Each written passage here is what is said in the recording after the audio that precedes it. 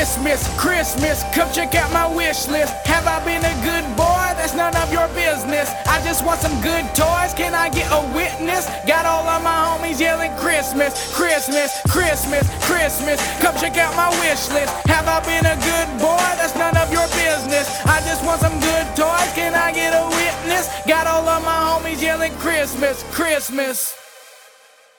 Okay, hey guys, welcome to Consume, podcast by me, Burton Olivier, where I talk about all the things I consume with the main framework being my Watch a Movie Every Day challenge for 2021, and it's also like my daily diary. We're entering the second week of our Christmas movie chronicles, and the 50th week of the podcast. Only 2 more actual episodes left. Weird. I'm sure I'll talk more about that later. Let's see, today is Friday, the 11th.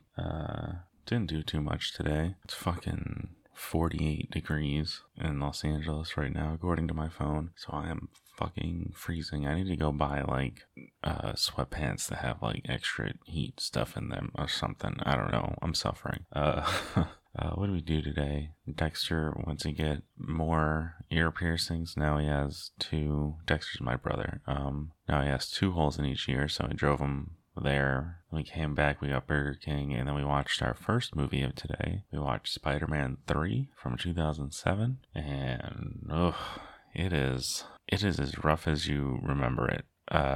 It's just very clunky. There's so much going on. You got Spider-Man and Mary Jane, like more relationship, communication drama throughout the whole thing, and like them not like fully explaining things to each other, which is always frustrating for me. You got fucking Harry Osborn and his whole new goblin thing where he is becoming the Hobgoblin and puts himself through the goblin serum and revising his whole look so he kind of looks like a sky snowboarder with like rad blades all over him. Then you have Sandman, played by Thomas Hayden Church, who was like the one good part of this movie, like actually good. It's a shame that they wasted him on this movie and this script. He's gonna be in the new one though, as part of the Sinister Six, so that's pretty cool. And then there's the whole Venom plot that like, I was surprised. I didn't remember. It takes them like over a fucking hour for him to even get, like they see the symbiote coming to Earth pretty early in the movie, but then it doesn't actually get on him until well after an hour into the movie. Then you have the whole weird, dark, confident Peter Parker scene with him like dancing through the streets and like making eyes at every woman he sees, and the whole dance scene in the jazz club with Gwen Stacy to make Mary Jane jealous, which Bryce Dallas Howard as Gwen Stacy, good casting. Another shame was wasted on this. And then the symbiote doesn't like separate from Peter and then go on to Eddie Brock, played by Topher Grace, until like there's 30 minutes left in the movie. There's just so much jammed in there. It's unnecessary and just not handled very well. And Topher Grace, I mean, love that 70s show, buddy, but not great for this part. Especially like nowhere near the look of the comic book character, which you don't need. Like, I guess Tom Hardy's proved that you don't need to be big buff Eddie Brock, but it just didn't work. Topher Grace actually came to the luau I worked at back home in Hawaii. A girl asked for an autograph and he said no. That's all I remember. Thought it was annoying of him at the time, but I get it. I understand. You're on vacation. You don't want to deal with that shit. And yeah, like some of the action sequences are good and things look fun, but like Spider-Man 3 is a 2.5. It's just right down the middle, average, nothing great, and a lot of cringy shit in there, which is unfortunate. And then later, after Dexter saw a Penguins game, I think, we watched The Amazing Spider-Man from 2012 with Andrew Garfield as Spider-Man, directed by Mark Webb.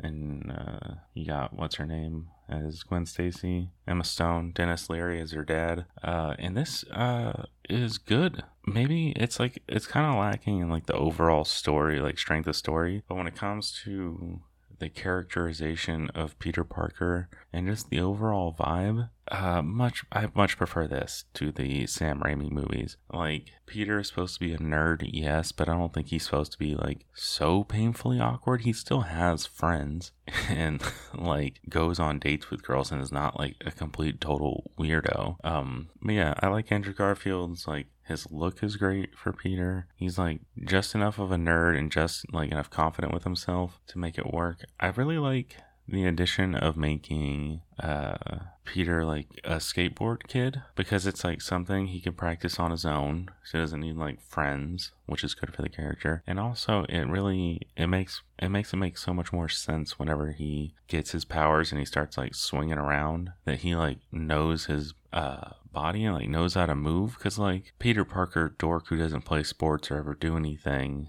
suddenly gets like this amazing body. It would be like hard for him to learn how to move well, even though he has like the right muscles and everything. You know what I mean? It just makes sense, like making him a skateboarder and someone who like knows how to move. And yeah, and like the rest of the movie, the story is pretty good. It's not bad. You got the whole lizard thing. First time we're seeing the lizard. I know we're getting the lizard in No Way Home, but I don't know which one. Me and Dexter were talking about this. I'm sure I could look it up, but I'm not going to. I'm gonna let the movie surprise me. I guess because this is the only lizard we actually see in the movies, though there is the Kurt Connors in the Raimi movies. So, you know, whatever. I really like the bit where when Peter was looking for the lizard in the sewers, he like found a hub of the sewer and like sent out lines and then like laid in the middle of the web and like waited for things to like hit the wires, and so he could feel the vibrations and know like where to go, like an actual spider. I like that. That's fun. I also really like the corny New Yorkers rallying to help Spider-Man scene in this.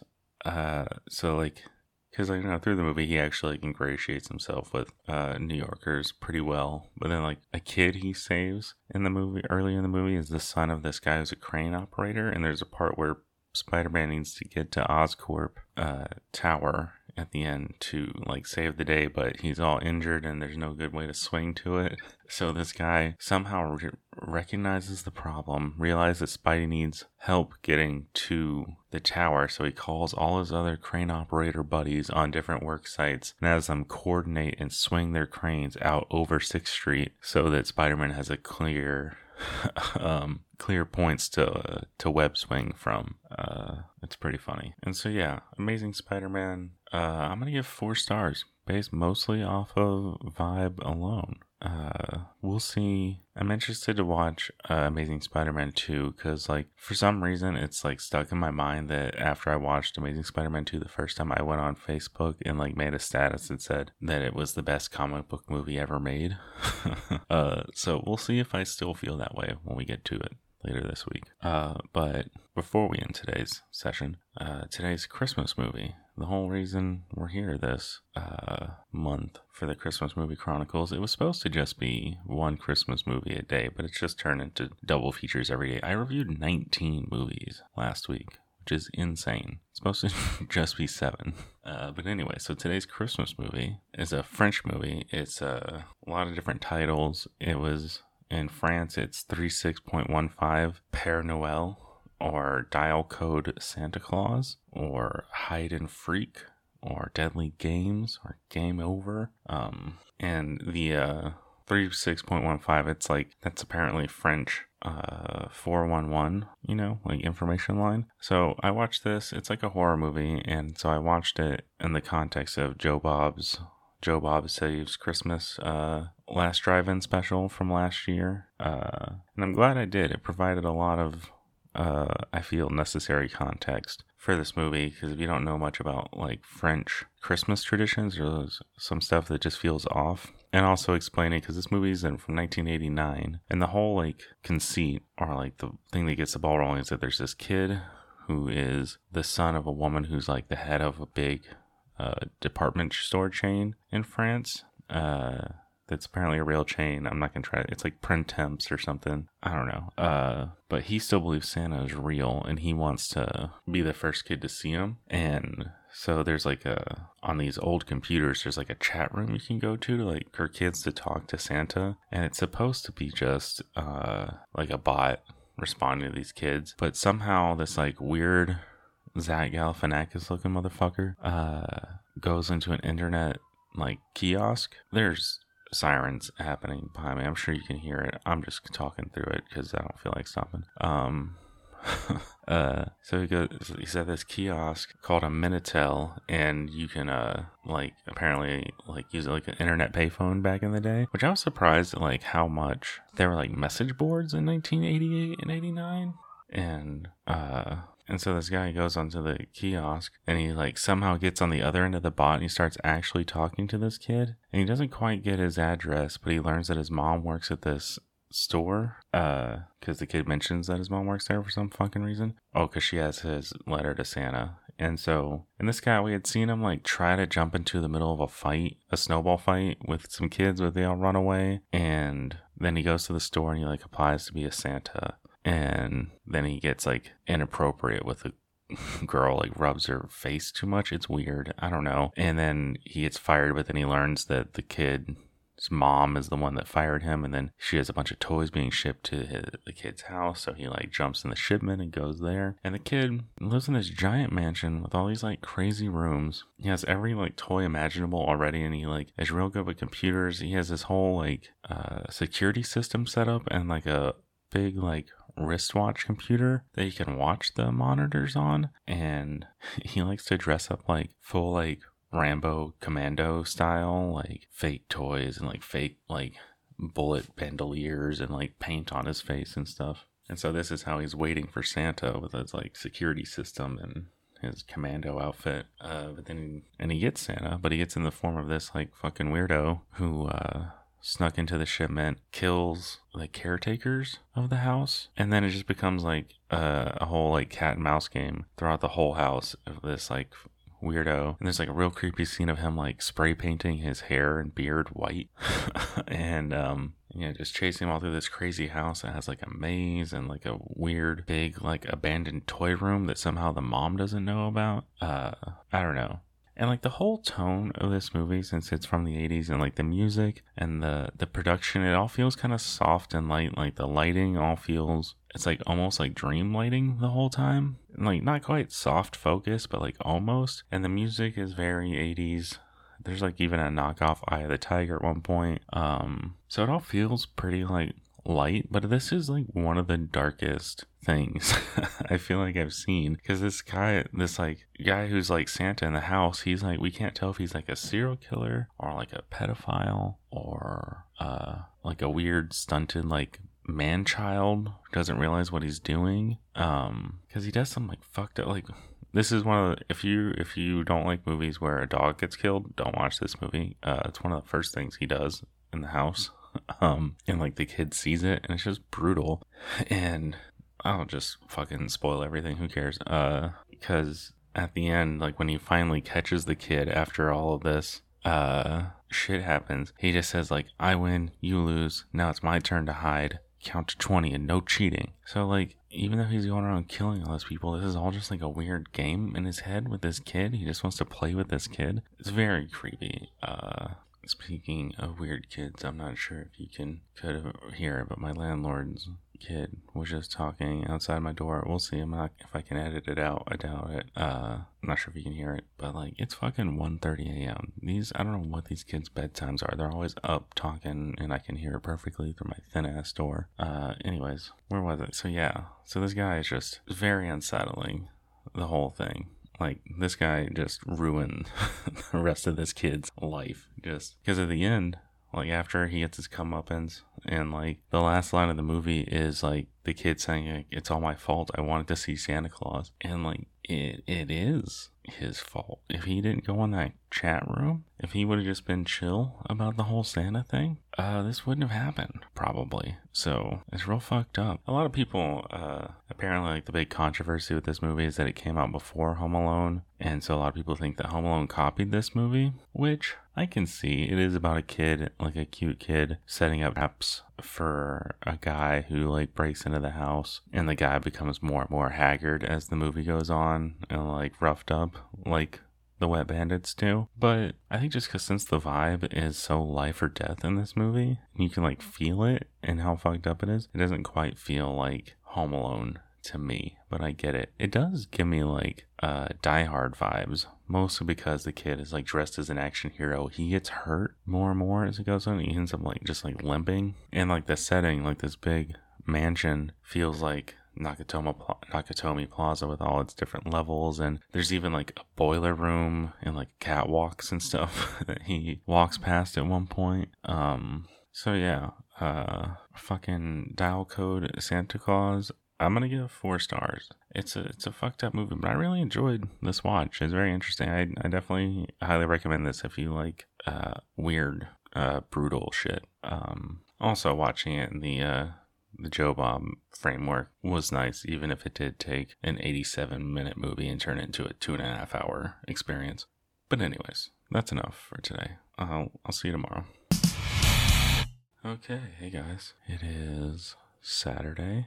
My sense of time is all screwy today. I keep thinking it's Sunday or something. I also feel like I have like a mild brain fog today. It's just like nothing seems like it's quite settling. It wasn't a bad day though. It just feels off. Keep thinking about jobs and money and about how much I don't want to work. But I'm getting to that point where my bank account, I need to start worrying about how much is left in my bank account. Can't just live off of my credit cards forever. But we still have our rent paid until February, so I don't need to worry too much. It's just frustrating not hearing anything from any of the jobs that I've applied to. I was talking to a friend about it today, and she was saying that I should look into being a pharmacy tech because it's not bad. I think that's what she does, and it's like not the hardest job and decent pay. I never would have thought of it. It's not a bad idea. I don't know if I want to do it, but it's not a bad option. Anyways. Today's movies. First one, I did my action movie, Christmas movie double feature. The first one kind of suffered from that brain fog feeling I mentioned earlier. I didn't feel like I gave it enough attention, which might have been like the way I watched it. It was I watched Passenger 57 from 1992, and it's not streaming anywhere, and I couldn't find it at the library in their system, so I had to watch it. I watched it using like I found it on Daily Motion, actually, which was nice. One of the better ways to semi-illegally stream something. So I was watching it on my laptop, and like as I was eating, and then like talking in the group chat the whole time, or the Discord.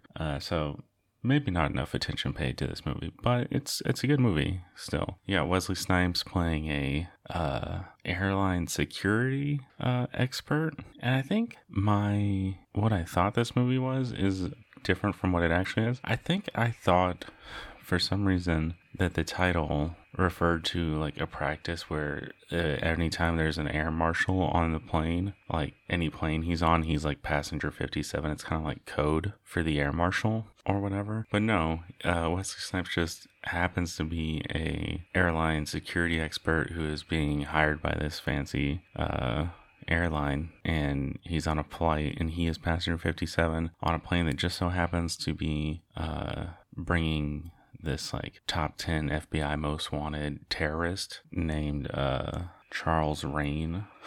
They call him the Reign of Terror.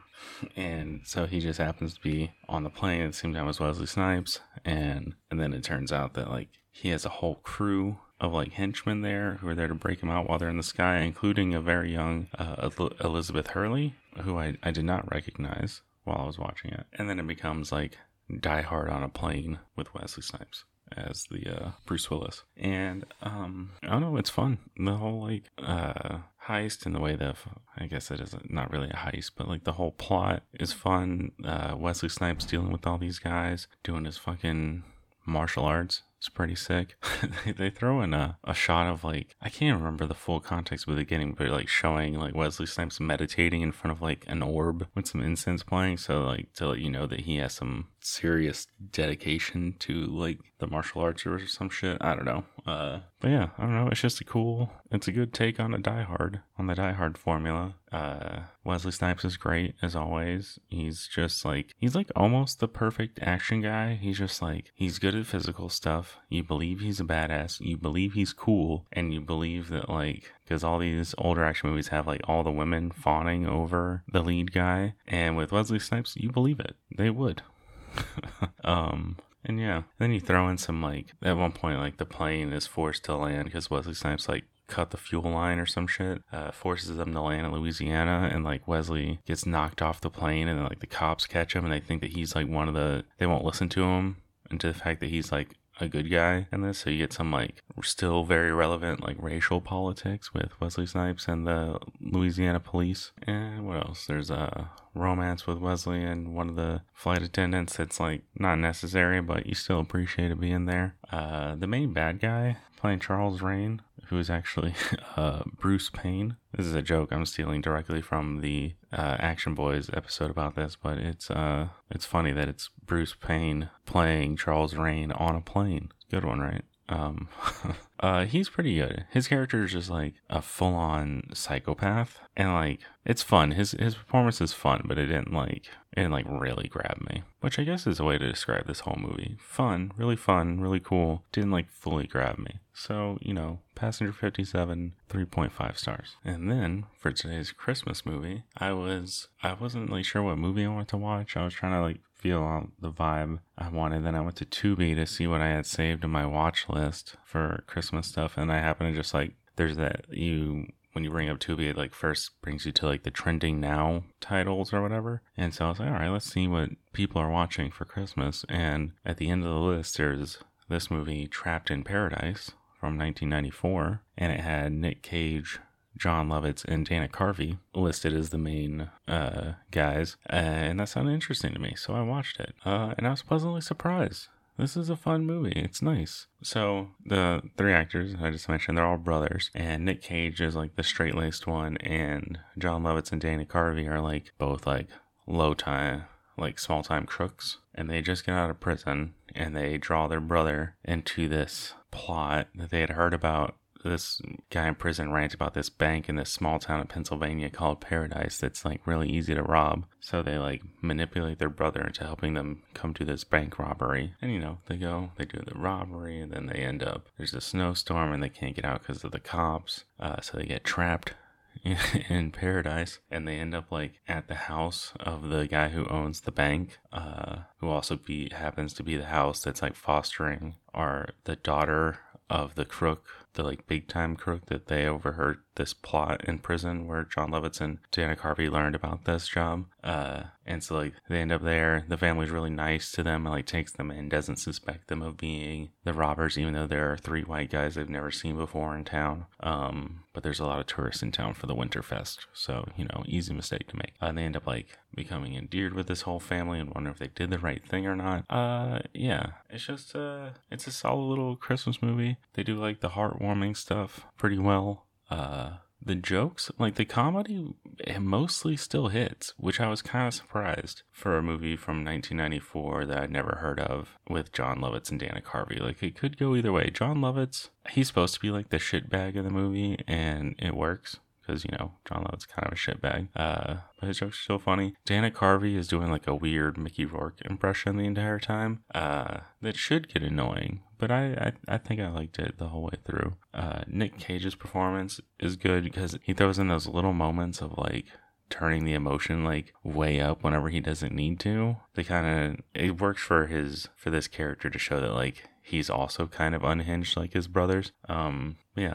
So, you know, great Nick Cage moments. And, you know, I was paying more attention to this one, but I wasn't paying the most. So I definitely feel like I should rewatch it at some point, but it's like a movie I feel like I want to rewatch. Like, this will go, I think, into the Christmas movie rotation every year, you know? Definitely not the top of the list, but definitely one that will be fun to revisit. So yeah, Trapped in Paradise, I'll give 4 stars. Nice, surprisingly solid movie. And yeah, that's it for today. We'll see you tomorrow. Okay, hey guys. It is Sunday. Didn't do too much today. I went on 2 walks. Very exciting. I just, like, this morning around, like, well, I guess it wasn't morning. I think it was around, like, 11. I just felt like I needed to move. So I went for a walk. And then after I watched the first movie, I did another quick walk before the sunset. I don't know. I just need to start doing something. My being so fat now is it's really getting to me. I'm really, like, noticing how hard it is to move and exist the way I wish I could, you know? And it's a real motivation killer when it comes to, like, if I'm ever going to start dating again. Whatever, I don't really want to talk about this right now. So let's get into the movies. So, you know, planned my usual action movie, Christmas movie that was the plan. But today, the action movie turned out to be a Christmas movie, which is fun. I watched Invasion USA from 1985. It's a Canon Films movie starring Chuck Norris, directed by Jeffrey Zito. And of all of the secret Christmas action movies that I have seen, this is the most insane and like brutal and over the top. So it's about this Russian guy, Mikhail Rostov. He has a plan to like invade Miami, Florida, with a group of like guerrillas and rebels from like Latin America and some like Russians and stuff, in order to attack the US. But the way they do it is like they pretend to be institutions that people trust so they can like sow unrest in America. Like the movie starts with a group of like Cuban refugees on like a boat where the motor's not working and they're trying to like get to Miami. And then the bad guys pull up and they're all dressed like the Coast Guard, which like I don't know if they would really want to see the Coast Guard, but like they try to act all friendly, and then the Russian and his guys just mow down everyone. And there's like multiple kids on this boat. And then this part I didn't quite get. It doesn't really come back later. Well, kind of. They like take off a panel at the bottom of the boat. Like apparently some guy they had captured before told them about this boat coming, and they took off the panel at the bottom, and there was just so much cocaine. Like the amount of cocaine that I feel like if you were trying to smuggle that much cocaine, you would want to do it in a more reliable fashion than a beat up boat full of refugees. That part didn't make sense to me. I don't know. And it only really comes back because later the Russian guy, for some reason, he goes to meet up with like a coke dealer. And this is like one of the most brutal scenes. So he's like meeting up with this coke dealer for some reason. I don't know if he's just trying to get his money for all the coke to like fund his rebels. So he's there with this like skeevy looking coke dealer that I recognize from other stuff, but whatever. And he has a girl there with him who's like testing the coke, and she's using one of those little like glass straws to like snort it. And our bad guy, just to show how evil he is, slams the woman like in the back of the head, slams her head down to the table, forcing the straw up her nose. And he grabs the coke dealer, shoves him against the wall, and like shoves his gun down his waistband and like shoots his dick off. And then he grabs the woman because she's screaming and throws her out of the window. I don't remember how or why this ties into the major plot, but it was just to show how evil this Rostov is. And like I said, like the rest of their plan is like they show up dressed, like some of the militia guys show up dressed as cops to a like gathering of like Cubans like partying, and they like mow down all these Cubans and leave some alive so that they'll attack the real cops who come later. They fucking I guess I should Chuck Norris, he's in this, and he's like a swamp man. Like the opening shots are of him on a fan boat and of him like wrestling an alligator to put into a crate with his friend John Eagle, who's like an even older swamp man. And apparently Chuck Norris, who's playing Matt Hunter, was a CIA agent. And this CIA guy comes and tries to call him back in, but he's like, no, you should let me kill Rostov whenever I had the chance. He's your problem now. But then Rostov decides that he needs to kill him, so him and his crew show up on more fan boats and blow up Chuck Norris's house, but he like gets away, of course. And the whole movie is just like jumping from action set piece to action set piece, following Chuck Norris trying to stop these guys from committing these like acts of terror. But he doesn't like quite get there in time for a lot of them. Like this is where the Christmas comes in. So there's like a neighborhood. There's like a whole like bustling full of people, and there's like kids, like this family, they're decorating a tree out in their yard. They're getting to this like cute argument about who's gonna put the star on the tree, and there's like some kids playing like soccer or whatever, and then some like teenagers like making out in a car, and then the fucking, just real Americana. And then a flatbed truck comes up with Rostov and a couple of his guys, and they all have bazookas, and they just start blowing up this neighborhood, and there's like actual explosions. This was a neighborhood that was going to be demolished for an extension for the airport, so they let them just actually blow up these houses, which is rad. It's just Christmas trees on fire, buildings explode, and then like a guy with a Christmas present bomb goes to a shopping mall to like leave in the middle of a store, so he can blow up all these Americans when doing their capitalism. But of course Chuck Norris gets there, and he doesn't get there before the bomb blows up, but he gets there to like try and stop these guys because he interrogated some guy who I don't know how he was connected to all of this, but he interrogated him by like stabbing him through the hand. And this is where he has the great line to some other guy who's hassling them while he's torturing this guy. He's like, I'm going to give you so many rights that you'll be begging for a left. Great line. Chuck Norris doesn't talk much in this movie. I think he purposely did not write himself much dialogue, and I think he was going for like a stoic, like kind of cowboy thing. Clint Eastwood, Man with No Name kind of thing. But he just comes across as kind of wooden. But all the action looks great, and he looks great doing the action. He like barrels into the fucking mall with his truck, knocking over trees and shit. What else is there? There's a part where like the bad guys were going to blow up a school bus full of children, but thankfully Chuck Norris is there to like drive up and grab the C4 off the bus and then speed up and like plant the C4 on the bad guy's car and blow them up instead. But while he was doing this, a carnival got attacked, and who knows how many people got killed at this carnival.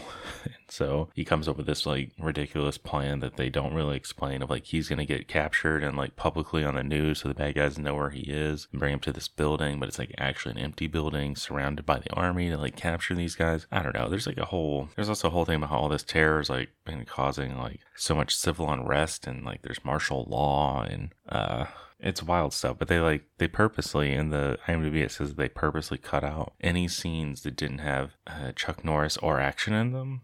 So like all the explanations and character backgrounds for anyone else in the story, nowhere in the movie. Like there's a woman reporter who is somehow at every one of these scenes, isn't explained. She seems like she's going to be a potential love interest for Chuck Norris, but no, nothing happens there. And then the movie ends with an actual bazooka duel, and Chuck Norris just blowing up the bad guy with a bazooka. And then it just cuts to Chuck Norris's face looking real stoic, wooden, and credits. No like aftermath, nothing. So yeah, definitely not like a Christmas movie in like the spirit of it's not like a Christmas movie, whatever, you know what I'm trying to say. But like the Christmas imagery during the action is fucking great. I loved it. I'm definitely gonna this is gonna be a rewatch just for that and for the all the insane action. And it is a very American movie, which kind of means Christmas, right? I don't know. I don't know why I need to justify this. But yeah, Invasion USA, I'm gonna give 3.5 stars. It's a fun time. And then this turning out to be a Christmas movie actually works out great, because my second movie, I went ahead and watched another action movie that the Action Boys are going to be covering tomorrow, and I'm excited to hear them listen to them cover this, because this is a very weird movie. It's much weirder than I thought it was going to be. I watched Remo Williams' The Adventure Begins, also from 1985. And yeah, so it's about Fred Ward, who is a New York cop, who is sitting in his car, enjoying his like coffee and a sandwich or something. He noticed some hoodlums like roughing up a guy in this abandoned warehouse. So he goes in there, tries to stop them. They all turn on him. It was a setup, and he finally beats the shit out of all of them. But then when he gets back in his car, some mysterious man in a giant truck pushes him off the pier, because they were right by the river, and like they push him in his car. And he's like trapped. But then like two scuba guys retrieve him. But then we cut to his funeral, and he's dead.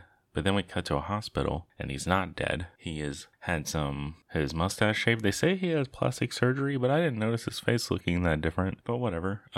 They changed his face, and this mysterious man, who's the one who pushed him off the ledge into the river.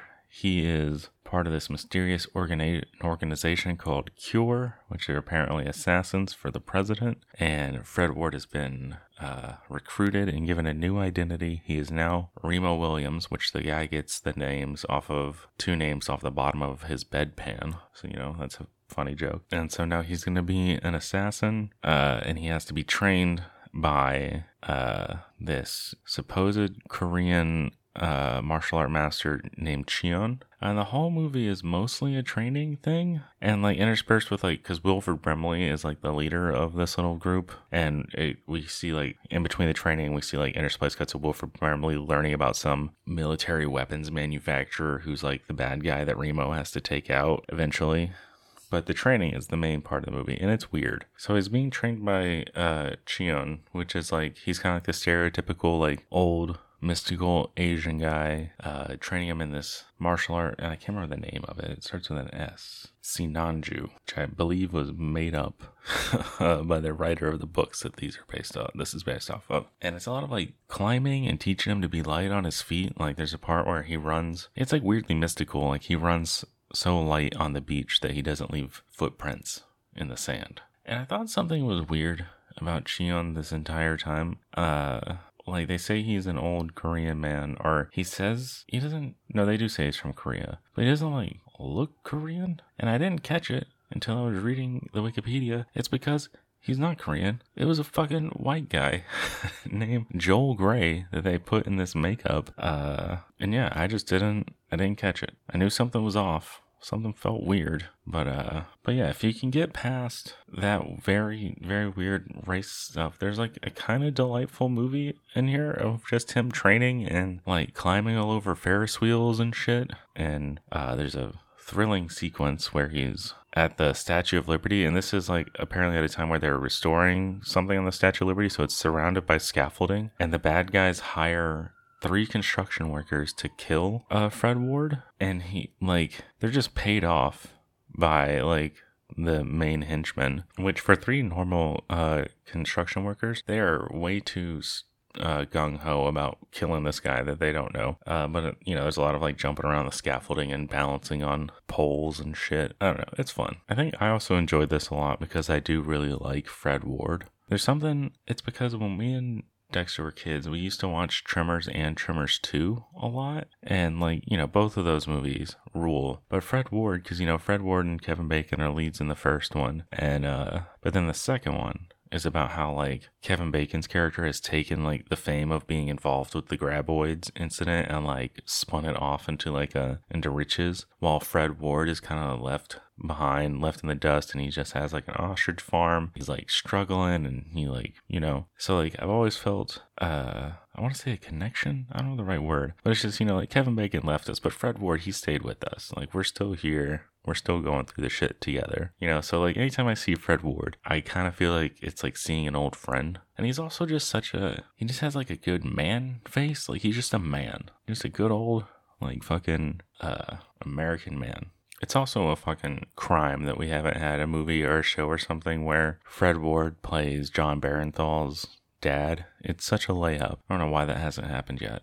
But yeah, I don't know. It's a weird movie. It's fun. Apparently it was supposed to be like kind of a beginning of a American like blue collar James Bond franchise. Like it was produced by Orion, who did some of the Bond stuff, and like the director is Guy Hamilton, who did Goldfinger, or directed Goldfinger and fucking Diamonds Are Forever and Live and Let Die and Man with the Golden Gun. And it was written by Christopher Wood, who adapted The Spy Who Loved Me and Moonraker for their screenplays. Because this is based off of some long-running book series called The Destroyer. And apparently they didn't call this movie The Destroyer because of the Destroyer character in Marvel Comics. I don't know. But yeah. Remo Williams, The Adventure Begins. I'll also give this a 3.5. It was a fun little watch. Yeah. All right. That's enough for today. We'll see you tomorrow. Okay, hey guys. It is Tuesday? No, Monday. Didn't do much today. Only left the house to go for a walk, really. It's cold. 54 degrees right now. I think that the cold is like affecting my joints and shit. It's the first time I've noticed that. Or maybe my body is just more of a wreck and I'm looking for something else to blame it on. It's supposed to like rain. We're supposed to have a pretty bad storm coming. I think it was already supposed to start raining, but it hasn't. So we'll see how bad it actually gets. I like purposely parked my car in a spot where I don't have to move it until Friday, so that I don't have to go outside at all tomorrow if I don't want to. But anyways, today's movie, I watched Prancer from 1989. Christmas movie, obviously. I watched this because my mom suggested it. It's funny how like memory works, because when we were talking about it first, she said that this was like one of her favorites when she was younger, and she thought it had come out. I don't know if she thought it was like when she was a kid, but we realized pretty quickly when we were talking about it that it came out, according to Wikipedia, it came out November 17th, 1989, which was just a month after I was born, which means my mom was 28. Weird. And it's a fine Christmas movie. It's kind of bland. It's predictable. I knew the ending as soon as it started, pretty much. But it's still it's an okay ride. It's about this girl who really believes in Santa and Christmas, but her home life is hard right now. Her mom died. Her dad, played by Sam Elliott, is having a rough go of it, trying to figure out how to make everything work.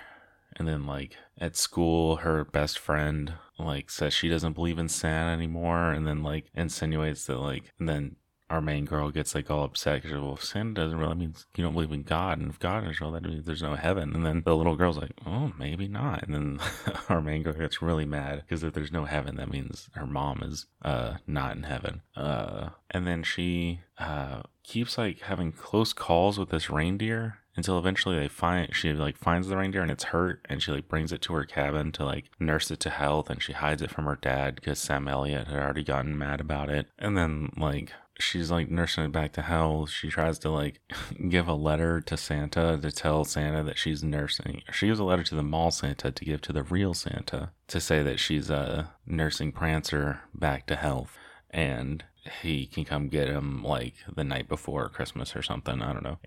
But then the Santa gives the letter to a journalist for some reason, and then this journalist, without consulting the family or the little girl, decides to write about it in the paper and does a spin on the Yes Virginia, there is a Santa Claus, that famous article from way back in the day. And then he writes an article called Yes Santa, There Are Virginias in the World, about how this girl believes so hard in Santa that she's helping a reindeer that was hurt, which of course leads to the town getting all in a frenzy, but the girl doesn't want any attention drawn to it. But then her dad sells the reindeer to the local Christmas tree lot, and they put it in a small pen. I'm just fully explaining the movie at this point. I didn't mean to do this. And then the girl's all upset about stuff still, and she still wants to run away with Prancer, so she goes, and her brother helps her. The brother's funny. He's a little 80s kid, and he has a little earring of it's midway up his ear, and it's a little ear cuff. It's a funny.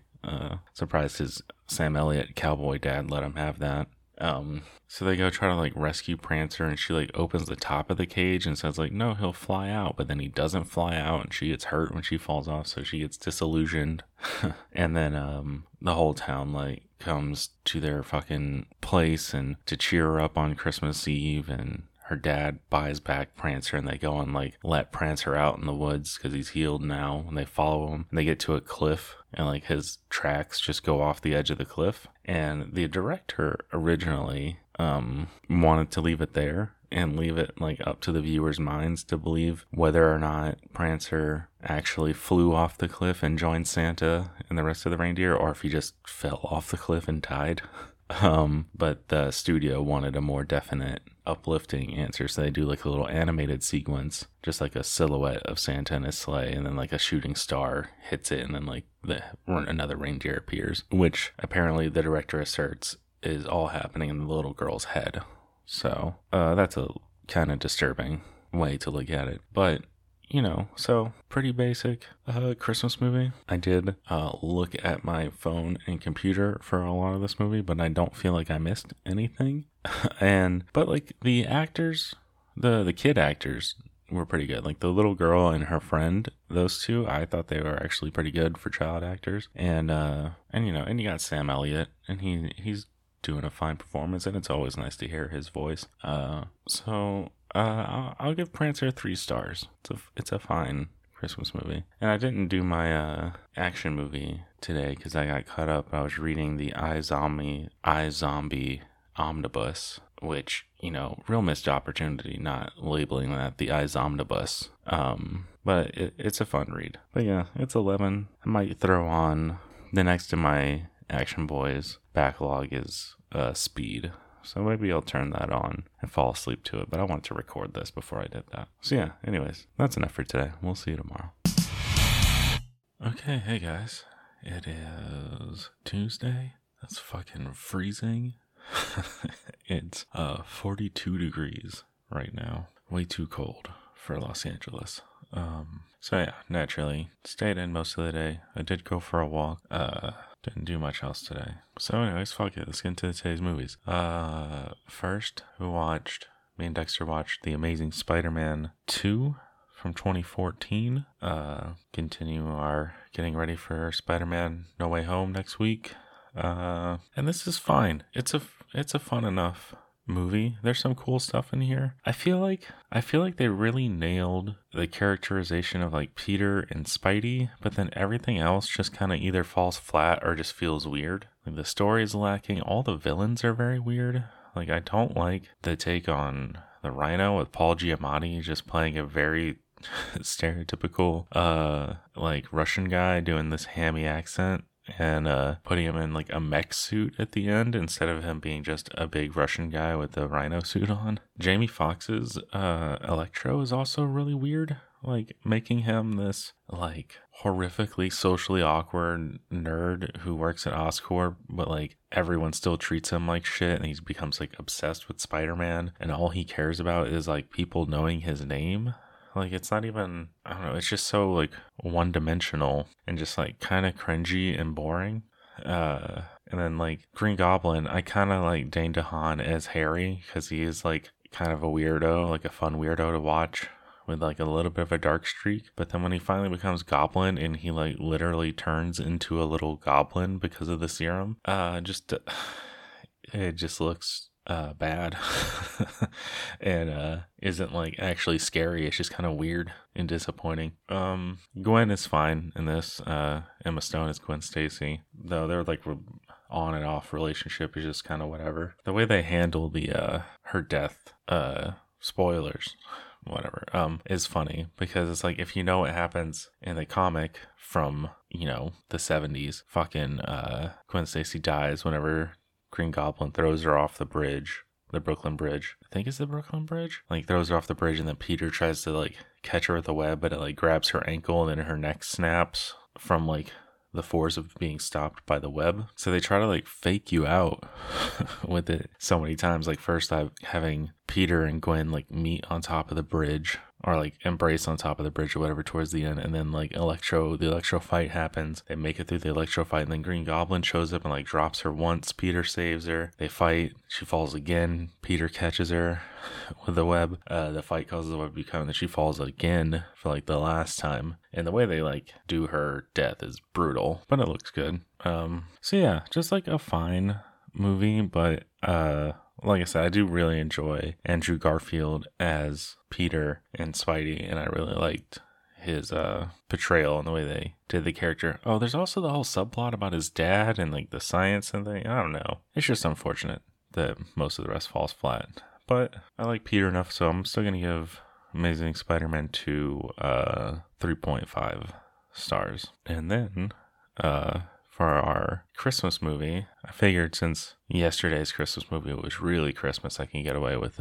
just a secret Christmas movie today. I watched The French Connection from 1971. I also got this. I got the DVD from the library because I think it's supposed to be next week's Action Boys podcast review, and some other stuff that I ordered from the library is there, so I wanted to be able to bring this back tomorrow, so that's why I watched it tonight. I don't need to explain that. But yeah, so French Connection, it's about some New York cops trying to solve or bust a big heroin deal that's going down between some Italian guys and some French guys, and that's why it's called The French Connection, because the heroin's coming from France. And it's a Christmas movie because in the opening scene, the opening scene's like some French guy getting assassinated, and I guess he was the head of a heroin thing. But the first scene in New York, first words you hear are "Merry Christmas," and it's Gene Hackman dressed as a Santa on the street talking to some kids in front of a bar where he's like keeping an eye on something that's going down. And then once he starts singing Jingle Bells, that's the cue to his partner, who is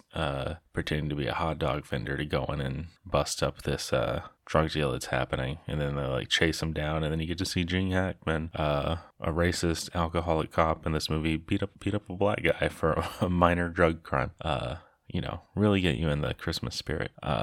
Yeah, and then like after they do this, they go to a bar and they end up seeing these guys. They end up following this one guy, and he's like this. He turns out to just be like this Italian guy, Salvatore Bocca, who owns a little deli, but for some reason he also has like a really nice car and goes out to like fancy nightclubs. So they're suspicious of him, and they stake him out, and then they find out about the whole the drug deal and the French, and that's like the whole rest of the movie. It's just them like trying to take this down, and there's like some really tense and good chases. Like there's one where Hackman is on foot tailing the head French guy, but the French guy like makes him, and it tries to evade him, so it's a lot of like back and forth, and like on a subway, like getting on the subway and off the subway, like back and forth, and trying to not let the other know that they're onto them. It's good. And then like the famous car chase scene in this, where one of the French guys decides to like try and assassinate Gene Hackman, but it doesn't work, and he chases him, and he chases the guy up onto a train, but the train pulls away. And so Gene Hackman, it's an elevated train this time. So Gene Hackman like runs down the stairs and like takes somebody's car and is following the train in the car. And it's pretty cool. It's a cool chase. It's not as, I'm sure it was much more impressive at the time. I think in like the Wikipedia, because this came out after Bullet, in the Wikipedia, they someone tried to say that this is better than the one in Bullet. I don't think so. I think the Bullet chase is more entertaining, but this is still pretty cool. And yeah, it's it plays out like it plays out more like a actual cop story, it feels like, because this is based on a real case. Like there's no like big cathartic ending, and there's some like screw ups along the way. But yeah, I don't know, it's good. It's a lot grittier and like grimier than I was expecting, and I totally get why this won all the awards and like why people would love this movie, but it just didn't quite like grab me. It's still good, but it wasn't like, it didn't blow me away, But anyways, French Connection, good time. 3.5 stars for this too. Kind of doesn't feel right that both these movies got the same rating, but I feel like they took different paths to get there, and I had about the same amount of enjoyment from either. So whatever, I don't need to justify it. That's it for today. We'll see you tomorrow. Okay, hey guys. It's Wednesday. Still fucking cold. What'd I do today? I went to the comic book shop, got all my books. That was nice. Went to the library and got even more books. And a DVD. Not for any Christmas movies. It's for or even an Action Boys movie. It's for Throwdown by Johnny Toe. I'll have to watch sometime in the next week. Probably in next week's episode. Got that to look forward to. Also got this comic by this guy, Graham Chaffee. I assume that's how you say his name. I follow him on Instagram because he's a tattoo artist in town. And I like his style, but then it turns out, like, through following him, I found out that he's done, like, crime comics for Fantagraphics and stuff. And so I'm going to read his comic and see how I feel. Because I feel like he might be the choice. Because right now my, like, main idea for getting a tattoo to commemorate this year in this project is to get a Mr. Majestic tattoo. And I think that he would be a good choice, like, Charles Bronson drawn in that, like, noir comic style, maybe with the word balloon. I don't know what quote to use just yet. I kind of want to use the one where he says, "You're saying I broke that toilet?" and like a drawing of him holding a gun. I think that'd be pretty funny. It would be cool to get his truck in there too, but then it might be a little busy. Anyways, so that's why I got that comic from the library. I'm excited to read it. Anyways, today's movies. I did 2 movies today. I started them kind of late. It's like 1 right now. I'm tired. But first movie from the Action Boys backlog, I watched Speed from 1994. Action thriller by Jean de Bont, starring Keanu Reeves, Dennis Hopper, Sandra Bullock, fucking Joe Morton, and Jeff Daniels. And Speed is one of those movies that, like, I think I just assumed I saw when I was a kid, because it's like, it was so in the, like, zeitgeist. Like, it was just such a big movie, and everybody would talk about it. You see references to it everywhere. But like in watching it this time, I don't know if I've ever actually watched it. Definitely not while a conscious, cognizant adult. Maybe once as a very little child. Of course, to me, anything when I was a very little child means like 12 or younger. There's like a weird mental break I have because we moved to Kauai when I was 12. It's just so much harder for me to remember anything from before we moved to Hawaii. It's weird. Anyways, Speed. It fucking rules. Like, it's such a good movie. It's like, I don't know if this is like accurate to say, but I want to say it's like one of the most efficient movies I've seen, or it's the most effective. Maybe effective's the right word. Because like, I was immediately just in it. I was on the edge of my seat from like the first elevator scene, and then like trying to figure out how to get those people out the elevator. That got me pumped, and then everything leading up to the bus, I was just like, you know, I would tense up at everything and just get excited. I'm like, oh no, don't do that or do that, you know, like that kind of, I was like in it. And for most of the movie, it does a really good job of heightening in like a way that seems pretty plausible and believable, so you don't get like taken out of it until the end. There's like a few too many twists, or like turns, I guess, at the end. But like everything that leads to, you know, like the guy ends up not being dead, and then he gets like the bus blown up, like the first bus gets blown up by him, and then the call, and then getting into the car to like get on the bus, and like talking to the driver to like convince him to let him get on the bus and everything, and then fucking jumping on the bus, and the one guy on the bus thinking that it's like he's coming after him, and when they get jostled, he like fires off a round and shoots that bus driver. Whatever, I'm not gonna keep going, there's a lot in this movie. But yeah, like especially everything on the bus works up until like they finally, you know, they get off. And it's funny when you remember this movie, I felt like it was just a bus. Didn't remember the elevator at the beginning or the subway sequence at the end. Well, I didn't remember because I didn't watch it. But nobody talks about that for good reason. It's not the best part of the movie. Which, yeah, so I guess I'll just say it now because it like to drive my point. Like I'm gonna give Speed 4.5 stars just because like those last few moments, like them getting on him putting the bomb vest on Sandra Bullock, and then getting on the subway train, and then he kills the subway conductor, which leads to like them not like destroying the emergency shutoff switch so that they can't stop. The way Keanu takes out the bad guy, pretty cool. And you know, then they can't stop it, and then leads to him having to speed up the train now, and then jump the train off the tracks and leaves it launching out onto Hollywood Boulevard. Pretty cool, but like by that point, it's like everything's been so heightened that it's hard to like care more than I was caring before, and especially like, you know, it's gonna end fine at this point. But honestly, that's like a minor complaint in the grand scheme of this movie. Everything about it rules so hard. A lot of good characters in this too. Not the best acting. Like Keanu doesn't always have the best delivery, but that's fine. We love him. And some of the extras on the bus aren't the best, but they do a good job of like making you care about all these like this random assortment of people on the bus. And like Sandra Bullock's great in this. I liked her. Like you immediately care about her and like how she's friends with the bus driver, and he seems like a nice guy too, so you like care about what happens to them. So yeah, it's just an extremely solid, good, and fun movie. Speed, 4.5 stars. Yeah. And then for our Christmas movie today, since it was already like past 10, or maybe it was like 11 when I started it, I wanted something light I didn't have to pay too much attention to. So I watched Santa with Muscles from 1996 with Hulk Hogan, and like a weird cast of like a lot of people you know, like fucking Clint Howard's in this.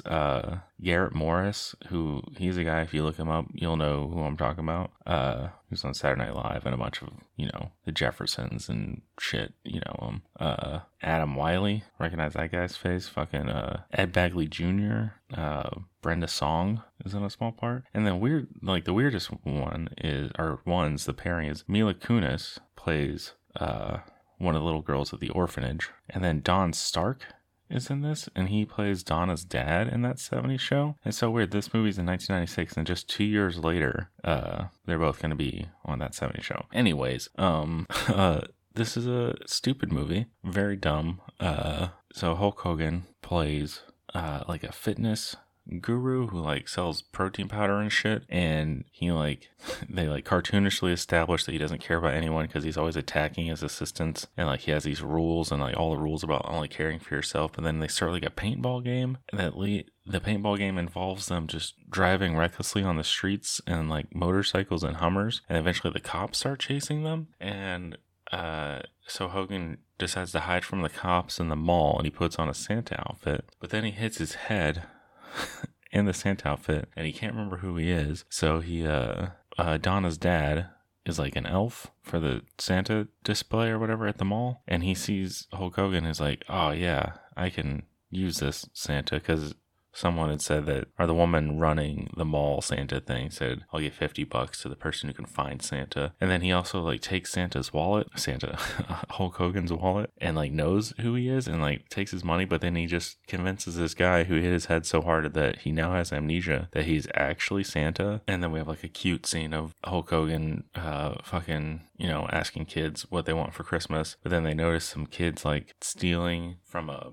charity stand at the mall, so Santa beats them up and everybody cheers watching our Santa with muscles beat up some teenagers. There's a really nice moment though after he beats them up where he asks the kids like, now who wants to help Santa clean? And they're all excited to clean. It's cute. And then he sees a sign about the orphanage, and he gets drawn to this orphanage where Mila Kunis and some other people are, and fucking the orphanage is in trouble because the bad guy, Ebner Frost, played by Ed Bagley Jr., is like, he wants to own the orphanage for some reason, and we find out it's because there's electric crystals under it. I don't know. And there's just a lot of like Hogan bonding with these kids and stuff, and we all know Hulk Hogan sucks and he's not a good dude, but in this movie he's a lot more charming than I thought he was gonna be. I like a lot of his line delivery in this. He reminds me of someone. Like, I almost want to say that he's reminding me of the charm of like Arnold's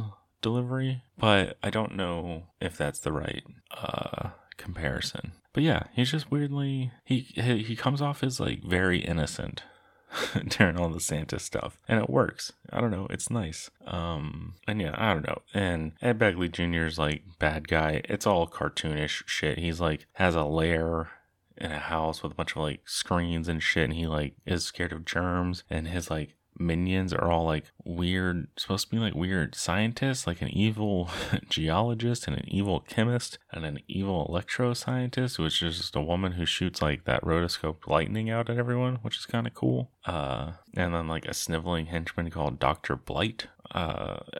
It's a big stupid cartoon of a movie. Clint Howard is a bumbling cop who gets his car blown up with a bazooka, so that's fun. There's also a good gag that I liked where later he drives the blown up car and it has like no frame, no body on it anymore. It's just a chassis with an engine, and when he drives up, the windshield wipers are still attached and they're going even though there's no windshield. I thought that was funny. Yeah, so Santa with muscles, very stupid, but weirdly pretty charming and cute. So I'll give it 3 stars. I can understand giving it 1 or 2, but if you want cute, silly Christmas stuff, this is the place to go for it. And yeah, that's it for today. We'll see you tomorrow. Okay, hey guys, it is Thursday, last day of our week. It was an okay day. Just went to the grocery store, nothing too exciting. Yeah, fuck it, I can't think of anything else I want to talk about, so let's just jump into the movies. First up, our action movie, which also ended up being a secret Christmas movie. I watched Cobra from 1986 with Sylvester Stallone, directed by George P. Cosmatos, however you say it, with Brigitte Nielsen and Brian Thompson. And this movie is one of the most unhinged things I've ever seen. Like the first opening sequence, like we start out with narration of Sylvester Stallone like reading off like statistics about how bad crime is in America in 1986. Like there's a robbery every 2 seconds, there's an armed robbery every 6 seconds, there's a murder every 25 seconds, and then there's 250 rapes a year, which I feel like that rapes number is wrong. That has to be wrong, right? There's got to be sadly way more. Even like reported rapes has.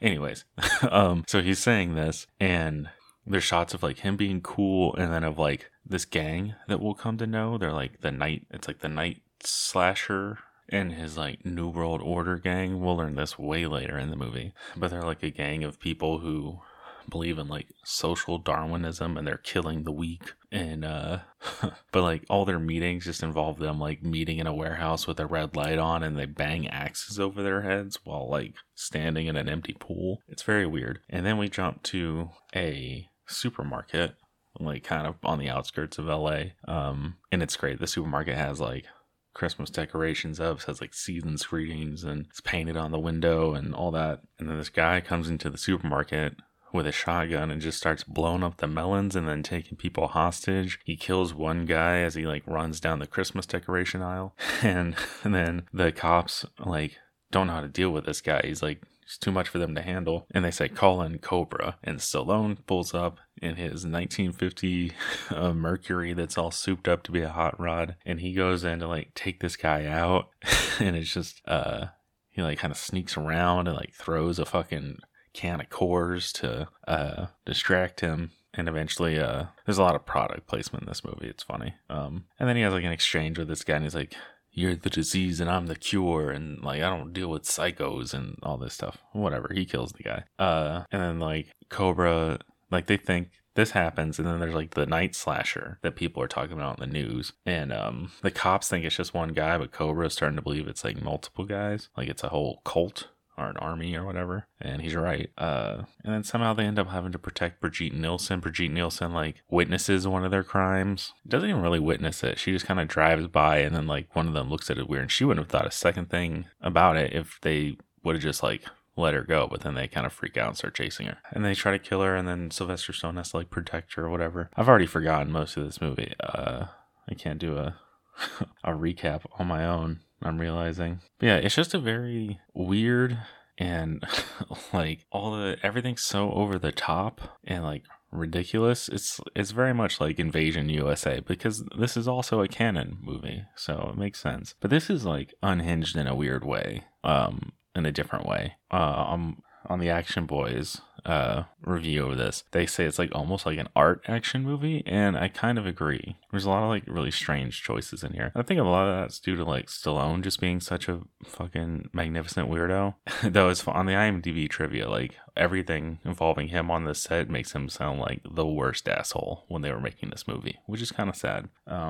And also, in line with this being like one of the most unhinged movies, it also has one of the weirdest fucking IMDb trivia entries I've ever seen. So towards the end of this movie, like the town that they try to bring Brigitte Nielsen to like protect her is like he calls it a foundry town. So our final set piece is like a steel mill, foundry, whatever. But before that, they go through a lemon farm, and on IMDb it says that this has the most lemons in one shot of any movie, which maybe there was a shot that I missed of a bunch of lemons. I do remember them going through like a grove. But because it has the shot with the most lemons, this is now a favorite Christmas movie in the citrus community, which I need a citation for this. I need to know who the citrus community is. Like, it's just I just can't imagine like a group of citrus farmers, like every year they sit down to watch Cobra together, and then they cheer whenever they see the lemons, having their little lemon party. I can't it's so weird. I need to know more about that one specific IMDb entry. But yeah, I don't know. It's a good movie. I mean, it's good. It's not a good. It's a good movie. There's a lot of bad about it, but it's very enjoyable. Stallone, great delivery on all his lines. Very weird. There's a lot of food talk in this. It's like a lot of like talking about health food. Like his partner is always like talking about junk food, and like Stallone like has a lot of lines about like what he should be eating instead of junk food. Like, yeah, prunes. You should eat some prunes. And we smell like fish on rice. That's good for you. It's weird. Yeah. And the Christmas stuff, I like they never really acknowledge that it's Christmas, but they did put a lot of work into letting you know that it takes place around Christmas time. Like, we didn't just have the store at the beginning. There's also decorations as they're driving around. There's Christmas trees in the office. There's even a part during a car chase whenever they blow through a like a parking gate, like a toll booth. And the guy in this toll booth is dressed as Santa. Thought that was a nice touch. Yeah. So yeah, I'll give Cobra 3.5 stars. It rules. Definitely gonna go on the like rewatchable list, because I'm sure every time I'll find a new weird thing to be amazed about. And also, I gotta support the citrus community and watch this every year, I guess. And then our second movie, I watched Miracle on 34th Street from 1947. Good brother Rax suggested I do this, and I'm glad he did. I'm glad he like made me think about it, because this is like a pretty big blind spot to fill, I think, and this is like a real classic that everybody talks about, but that for some reason I just never watched. And it's really good. It's very sweet. It's very well made. We open up on the Macy's Thanksgiving Day Parade. There's a guy walking around who looks like Santa, and he ends up like seeing that the Santa they have hired is drunk, so he talks to the woman organizing the parade who works for Macy's, and she like hires him instead, which leads to him becoming Santa at the store because he looks so good. And then he like is helping people out, talking to kids and suggesting they go to parents, if they can't find the right present at Macy's, to go somewhere else. And all the parents love this and think Macy's is great for fucking being so nice and kind during Christmas. They like this policy. And then at the same time, like, our guy Santa, Kris Kringle, like really believes he's Kris Kringle, and who knows, maybe he is. This is a bad recap, but and then like that's the whole movie, is about like, is this guy Santa, is he not? And then he gets in trouble with the Macy's house psychiatrist or employee evaluator, which I guess is like proto HR. I don't know. He like the HR guy sucks, and he like gets on Kringle's bad side by messing with this kid who is the janitor at Macy's and saying that he has all these problems. So Kringle gets mad and hits him on the head with a cane, which leads to them going to court. And then we got a nice old-timey court scene. You know I'm a sucker for those. And all the court stuff is fun. We got the lawyer who's in love with the woman who hired Kris Kringle because they live next door to each other, like representing him.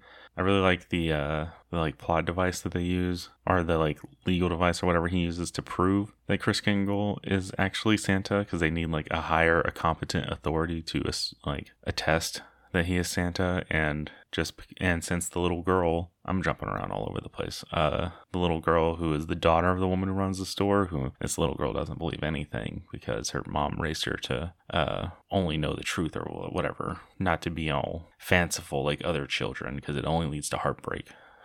And the girl like decides she wants to write a letter to Santa, and then a guy at the post office sees that this letter to Santa is addressed to the courthouse, and he has the idea of like, hey, we got all those bags of fucking Santa mail every year, let's just unload them at the courthouse. Since this guy says he's Santa, let's give him the letters, which the lawyer then uses to say if the post office says he's Santa, the post office is a government organization, they don't lie, and it's illegal for them to give mail to the wrong person. So if they gave all the Santa mail to this person, he must be Santa, and the judge has to agree. I think that's clever. I like that a lot. It's fun. I just spoiled the whole movie. It's from 1947, though. I'm sure most people know, even though I guess I didn't know. I knew there was like a trial. But anyways, it does a nice job of like everything that our Kris Kringle Santa does is like within the realm of possibility. He doesn't show any actual like superpowers or anything, but they still give you like just enough to believe like maybe he really is like the magic Santa, which is cool. I think they handled the whole thing really well. It's just a really well-made movie with a lot of great performances. Like fucking the guy that playing Santa, Edmund Gwynn, is like a perfect representation of Santa. He's great. Maureen O'Hara as the mom, Doris Walker, she's great. John Payne as Fred Gailey, the lawyer. He's good too. I'm just gonna say they're all good. Say their names and they're good. Natalie Wood as the little girl. She's very cute. She's very she does a good job. Whatever. It's a good movie. It's very sweet. It's just very well made. You know, it doesn't really get boring in any parts. Yeah, I don't know. And the version of course on HBO Max, like it just looks really nice. The like, what do you call it? The print or whatever. So yeah, Miracle on 34th Street, I'm gonna give 4 stars. There's a part of me that wants to be like, to give it 5 because I can't really think of any reason not to, but it also, like, for a Christmas movie, like, sentimental, it didn't, like, grab me enough to make me cry, even though it is very good. I feel like you need that emotional connection for it to be a true 5-star. And also, I already feel bad enough giving 4 stars to something that makes Macy's look this good because I used to work at Macy's. Macy's was my first job out of high school. I was in the receiving dock. Macy's the job had the longest. I was there for fucking 7 years total, I think. Because I worked on the dock on Kauai, and then whenever I moved to Portland, I transferred to the downtown Portland Macy's. And man, that job was it was rough. Because I worked for my friend Dane and Thomas. I worked for their mom, Dwayna. Dwayna's a great boss. She was really good, but like everything else, like all the other departments sucked to work with. Like we had to unload a 40-foot truck. No, usually it was a 20-foot. We had to unload a 20-foot truck every day, and there would just be like 3 or 4 of us, maybe, sometimes even less. So just a lot of like me being on a hot ass truck. It was just like an oven, like throwing boxes down the conveyor belt. When it was a Matson truck, they were floor loaded, so we had to cut them open and send them down the belt. If it was a Young Brothers container, then they were on pallets, and then I had to use the fucking pallet jack and bring it down the ramp and like try to not smash myself against the wall. Man, making cardboard bales all day, taking clothes out of boxes and like having to know which ones like you put the ink tag on, which ones you didn't need the ink tag on. It paid like shit, but I stayed at it for so long because it was like I was on call technically, and I could like work in the morning and then have certain days off to go to when I was going to community college, and then when I was working at the luau in the evenings, I could work at Macy's in the morning, get off at 3, have an hour or so, and then go to the luau. So that was a pretty good setup. Looking back, like the actual work, like I hated it at the time, but like the actual work was fine enough. It wasn't bad, it was easy. And I was good at it. I'm really good at cutting open and breaking down cardboard boxes, which is a skill that people don't appreciate. There's no time where you can like show people how good you are with a box cutter, and they'll be impressed. And then Christmas sucked. I remember having to like take the old Believe mailbox out of storage and put that in the front of the store and like put up all the decorations and like so much more product coming in, and unpacking Christmas ornaments. You'd end up just covered in glitter. Like in August, you had to like unpack all these Christmas ornaments. The whole dock is just covered in glitter and stays covered in glitter for months. Man, brutal stuff. But I'd probably rather go back to that job than fucking the Magic Castle. Man, especially if it was like, because whenever I went to Portland, you would think since Portland's a bigger city than Kauai, the dock would be harder to work on. But like they would get just like 1 truck a week, maybe 2. I could have done that whole fucking receiving department by myself. But we had like 10 people on the crew. It was so weird. I was also like on call there, and when I got another job at a hotel, so I'd only work on weekends. And I remember I got a bad review from my boss there because since it was so easy, I just like didn't really do anything. And also I got in trouble for I didn't clean up the like loading docks on each. It was like a 5-story building with a store, and like since I didn't like take care of those like stock rooms, but that was because on Kauai we used to have like a grudge with the merchandising team. Like we fucking hated them, so we just threw product in the stock rooms and didn't like do anything else. That was their job. Stockroom is their domain. They take care of it. But apparently that was part of my duties in Portland. And since I didn't clean it up, I got in trouble whenever I worked there like 1 day a week. Anyways, I didn't mean to get into such a long tangent about what it was like to work at Macy's fucking 6 years ago. Right at the end of this week's episode. Oh, one more thing before I sign off. One of the things about Speed that I really liked, there was a lot of like people working together, like everyone on the bus like coming together to work. It's another thing that really made that movie like work emotionally for me. It's just nice to see like humanity helping each other. Anyways, I felt like I needed to get that last thought out. And yeah, so that's it for this week of Consume and our Christmas movie chronicles. I've been Burton Olivier at Birdzora on everything. If you have any questions, comments, or recommendations, and yeah, if there's any like Christmas movies that you feel like I haven't seen for this last week, please recommend them to me. And also, since after next week there's only one more episode, if there's like any movies that you feel like you would like to hear me review of any kind before this end, let me know. It feels weird doing a call to action for my 10 estimated listeners according to my podcast stats. But yeah, I don't know. Also, if you have any thoughts about the podcast in general, for my final episode that you'd like to address, or if you'd like to see it keep going and in what form, because I'm still on the fence about that. I still think I'm pretty much done after this year, at least doing it this hard. I have kind of an idea of a way less labor intensive version of it, but anyways, that's enough for this week. We'll talk about that more in the next few weeks. So yeah, it's time I disappear.